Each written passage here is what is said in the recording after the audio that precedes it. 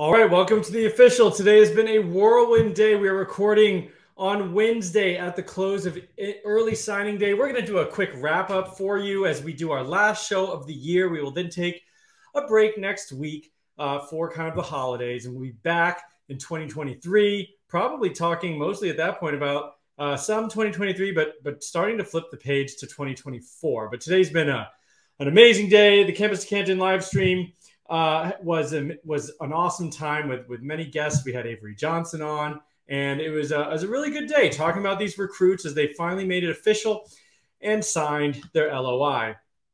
But tonight we're going to give you a recap, and this will air Thursday morning, so you will get all the high points of what happened in early signing day 2022.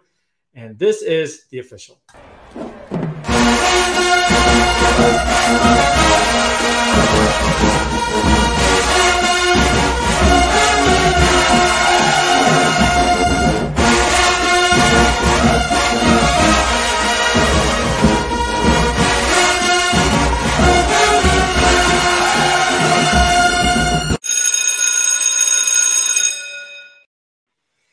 All right, guys, welcome in. I know everybody's a little bit tired. It was a long day, a good day, though, talking about all these signings, a couple of flips for early signing day 2022. So stick with us for another 20 minutes or so. We're going to give you the highlights for the day that was early signing day 2022. Matt, welcome in. David, welcome in. And also thank you for your assistance with the show today. I think it went really, really well. Yeah, definitely. It was quite a show. Long hours there. Almost 10 hours straight of coverage. I know that you guys both had multiple shifts. You were in there talking about these players. Before we get started, like and subscribe to this channel if you enjoy what you're hearing, if you like what we're doing with the official in terms of the recruiting side of things. And also check out Campus to Canton for a more broad range of things that we do. Anything that you enjoy on the college side, whether it's fantasy, recruiting, some gaming stuff, wagers, we do it all. And we want to get you guys the best content each and every day of the year. We have multiple subscription, tiers for whatever, fits your needs. So check out campustocanton.com. Without further ado, let's get into what happened today, early signing day 2023. We'll start with there were two teams, I think, from a fantasy angle that pretty clearly had, the group of three guys that we looked at as a team and said, this is the three studs of any given class. And that was Texas and USC, who both signed, all three guys, no drama there at all. Let's start briefly with Texas, who got Manning, Baxter, and Jonte Cook. And I'll throw it to you, Matt. What is this trio going to do for your fantasy teams as a trio of recruits? I mean, they're all three going to be freshman first-round picks, I would imagine, right? Yeah, it's hard to imagine any draft where those three are not first-round picks. I mean, especially probably all three are first half of the first-round pick, I'd imagine. They're all just so talented in their own ways. Top two players at each position for us. I mean, Baxter was our RB1, Cook is our consensus wide receiver 2, and then Arch is our because that's a quarterback 2. Sorry. Yeah. No, yeah, for sure. Those guys are going to be lighting it up, and we talked throughout the day today on the live stream about each one of those guys can win the player of the year at their respective positions in the future. So you're talking about high end talent. And then David, USC got their three guys, which was led by a quarterback, of course, Malachi Nelson, and then two receivers who are in our top three, Zachariah Branch and Mekhi Lemon. Again, do you think those are all three of those guys are going to be first round, freshman picks? Yeah, they should be. I think all three of those guys are going to be on the field right away and contribute right away, and everyone's going to see their talent immediately. It's going to be pretty crazy. Well, to be fair, Nelson probably not till 2024 unless an injury happens to Caleb Williams. Yeah. That was a dumb statement. I agree as soon as possible, because I think Nelson walks in 2024, which is all you can expect, and probably is the QB2. So an injury happens and he would show up for them immediately in year one. Let's take it to a team that actually kind of fizzled. I know we were talking a little off air about Colorado. We thought going in, is Dion, is Coach Prime going to do something unprecedented like he did last year when he got Travis Hunter, who still is apparently going to transfer? We don't really know. He just got that, I think, 1,000 or 100,000 subscribers on his YouTube page. But Colorado fairly quiet. Honestly, their biggest thing was Dylan Edwards, which was last week. And then they did add Adam Hopkins today. But maybe this is going to be a February thing where he'll sign some guys you don't expect in a few months. But it was hard to expect too much out of 2 weeks here since he took the job. Were you all surprised at the lack of noise from Colorado, or kind of expected? I wasn't very surprised. I mean, it's just kind of how it goes for pretty much, every team with that got a new coach so late in the cycle. Like, Dillingham isn't, pulling in these massive recruits to Arizona State all of a sudden. He's kind of just getting the guys that he can because, he just didn't have time. He's only been there, 2 weeks. There's only so much you can do in that time to convince these guys that, hey, this is actually the right spot for you instead of this place you've been talking to for, a year or several. Yeah, the cycle has sped up so much where, guys I think are building relationships as sophomores in high school, and many of them are committing late junior year or even early junior year, and then finally signing today. But like you said, those relationships have been in place for so long. It's really hard, to do that in such a short period of time. David, Louisville, speaking of teams that actually did not keep their big trio intact, Louisville had a big three of Pierce Clarkson, DeAndre Moore, and Ruben Owens.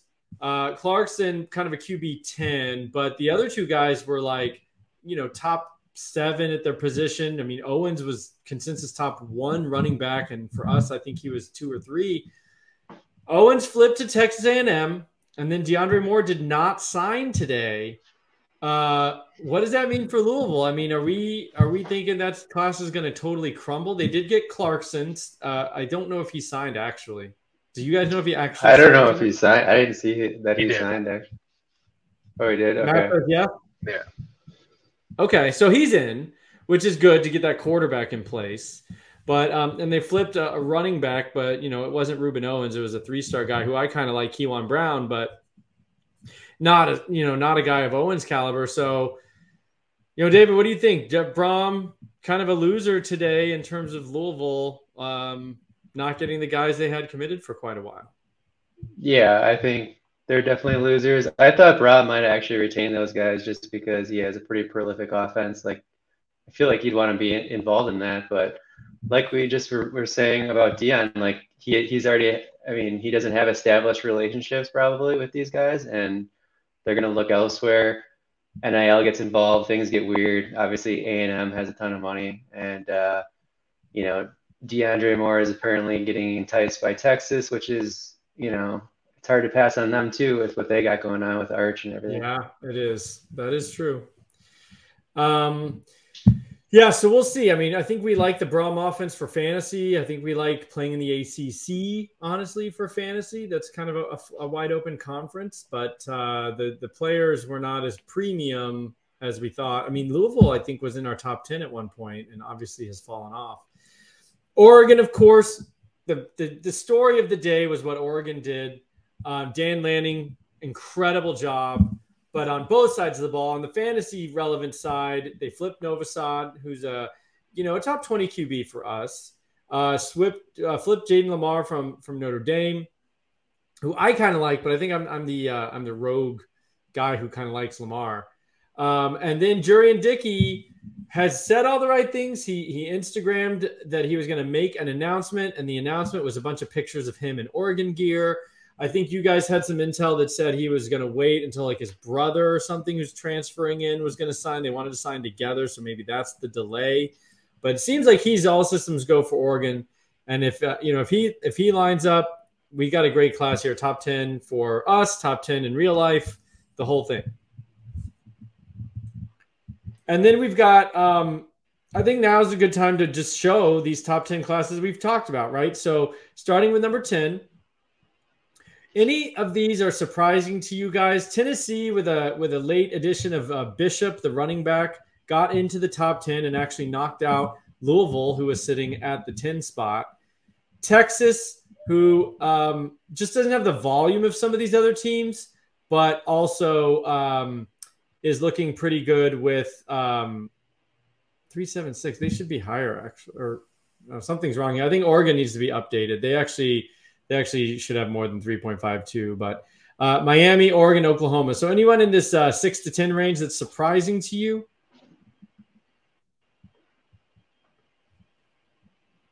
I guess Miami. I who do they have? I don't even remember. My brain is so fried right now. Like Miami That is true. That is true.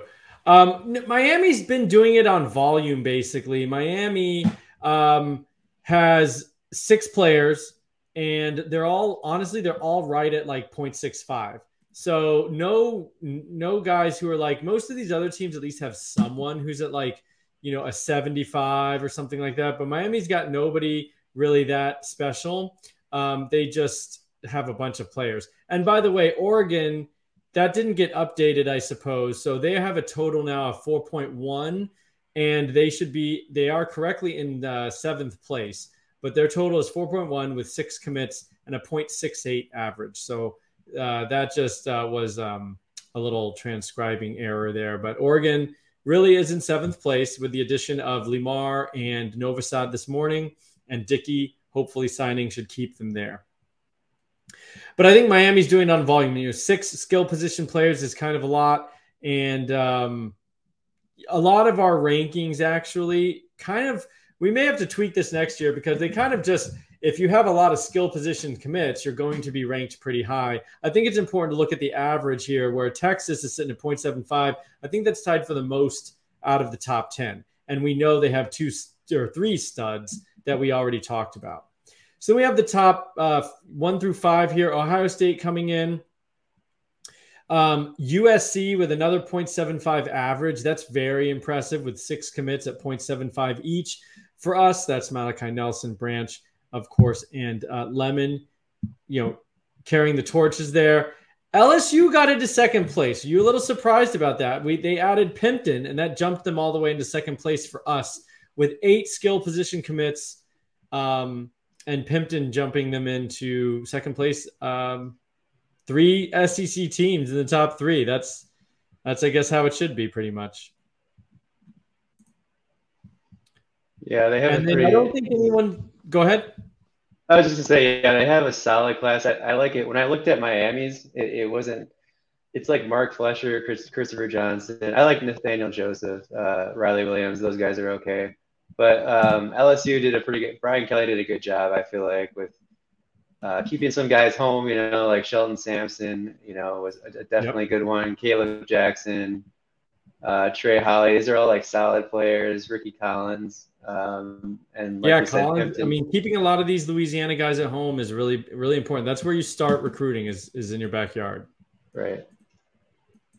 And your guy Kamorian Pimpton. He's out of Texas, though, I believe, so just adjacent to Louisiana, but a nice addition, and bumps them up to 2nd place for us. And Alabama, of course, is going to Alabama. They did it on volume, but a nice average of 0.7 per player is certainly nothing to sneeze at. But with 2 pretty highly rated running backs, 2 quarterbacks, their receivers, they got Malik Benson, which we like. It was a pretty big class for the Tide.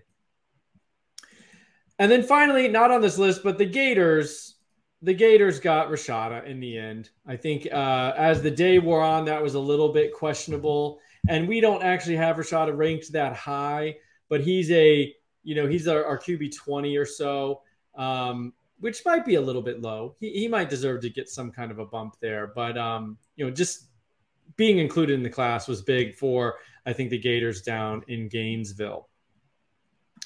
So we have some commits that did not sign. Lenora Sellers is a C2C, kind of darling. We really like this guy out of South Carolina. He's been committed to Syracuse for a long time.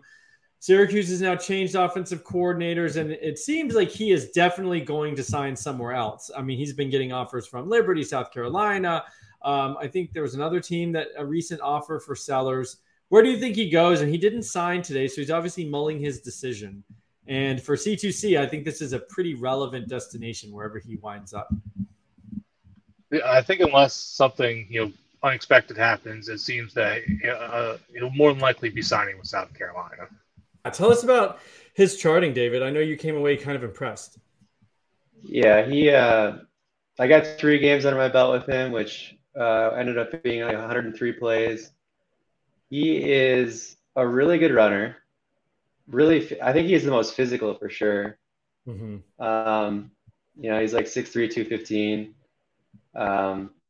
He has one of the strongest arms. I think his VOE was like 3rd best in the class.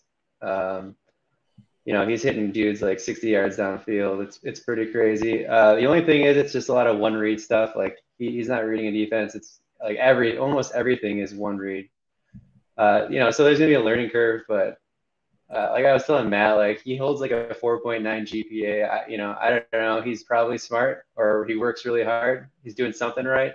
So I feel like he can learn how to read a defense at least. It can't be too hard. It's just there's just gonna be a learning curve when it comes to college. But from a physical standpoint, he has NFL upside to me. That's why I put him in tier 2. That's huge. NFL upside at this stage is huge if you can hit on that in your C2C leagues, especially.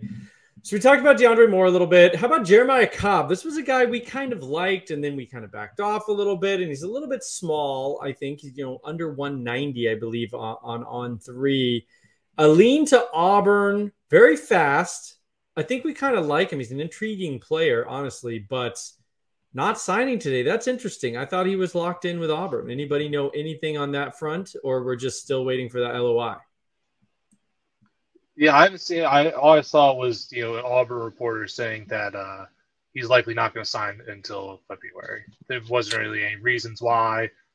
So to me, that's always just a suspicious. They're not happy who they're turned off. Yeah. Usually it's a bad sign. I mean, I guess I would say in the event of a coaching change, maybe he just wants to kind of get to know Freeze better and make sure it's still a good fit. But usually I think that's bad, a bad omen for him winding up at the team he was committed to. I guess we'll see. But I kind of, we've always said Auburn, we weren't loving that landing spot. Maybe he goes to somewhere different and it changes our opinion of Jeremiah Cobb. But I think he's a guy that could rise or fall depending on where he winds up signing. So that'll be one we are going to keep an eye on. And then I know that David likes Tayshawn Lyons, who apparently is not signing today at all, or we're still just waiting. Did you get any intel on that, David? Yeah, he hasn't signed yet. He's like the one guy where I think he could be the guy that Deion flips eventually. Like you said, Deion might need a couple more months here before, the February official signing day. Maybe he's one of those guys that they can kind of flip here, because he was offered recently, and Lions recently committed. I don't understand why he didn't sign. Like you would think that is weird. Yeah, the late commit, the late flip, and still not signing is very strange. Usually when they commit late like that, they're just all in. So that's weird. I saw a Washington reporter say that he wants to wait until February to sign, and that Washington is trying to get him to sign now. So usually that's bad. That's a bad sign if they're trying to. Not great for Washington. Yeah. Well, I don't know. Any of these guys, I suppose, could be getting phone calls from Prime. I mean, Jeremiah Cobb would be interesting to pair with Dylan Edwards out there. I mean, I have no idea. I haven't heard that. That's completely just a what if. I don't know. But, I mean, maybe he's calling around to these guys who weren't totally solid and trying to add some 3- and 4-star guys in February. I think we could see an interesting Colorado February signing day. I do think this was maybe a tall order for the early signing day. And so, I mean, honestly, unless you guys have anything else to throw in there, that kind of, that recaps the day for the most part. There weren't any tons of offensive shockers. There were some defensive flips, specifically for Oregon and some other teams. Most of the offensive guys were kind of locked in, and they kind of stayed that way. Was there any surprises for you guys, like really big ones on the offensive side of the ball? Honestly, not really for me. I think just Novosad for me, just because he'd been pursued so aggressively by a lot of the big schools in the last couple of months, and it seemed like he was so loyal to Baylor, and then to flip to Oregon like last minute. There's a lot of steam for that like the last couple of days though, so it didn't like shock me today, but still kind of surprised me. Yeah, and that it's tough because, like you said, I mean, he was pursued by Ohio State, QBU basically, and said no, I'm stuck to Baylor. I mean, that's tough for the Baylor side of things. They're going to figure it out somehow, but I think this is really creating an interesting cycle now, and I this will be our parting shot here. What do you think the early signing day does for now what used to be called National Signing Day, but kind of a late signing day at this point? Do you think some of these 3-stars that have been getting more G5 offers, like the P5 teams that now see how the dust settles and say, oh, I need an add running back or whatever, are we going to start seeing some P5 offers coming in? And hopefully some of the guys that we've identified on the G5 side, start getting some P5 offers and stuff like that. Is that how the cycle is going to go, where like the upper crust does early, and these G5 guys should probably wait to see if anything comes in between now and February? Yeah, I think that makes sense. I mean, there's still a good amount of guys out there that are obviously not committed. There's more guys uncommitted than there are committed. But yeah, I mean, we'll see. I think there's a good chance we'll see a decent amount of new guys spring up, but I feel like for the most part, pretty much everyone's been found already. It's just that you're going to see certain guys start getting, increase in offers as more teams catch on.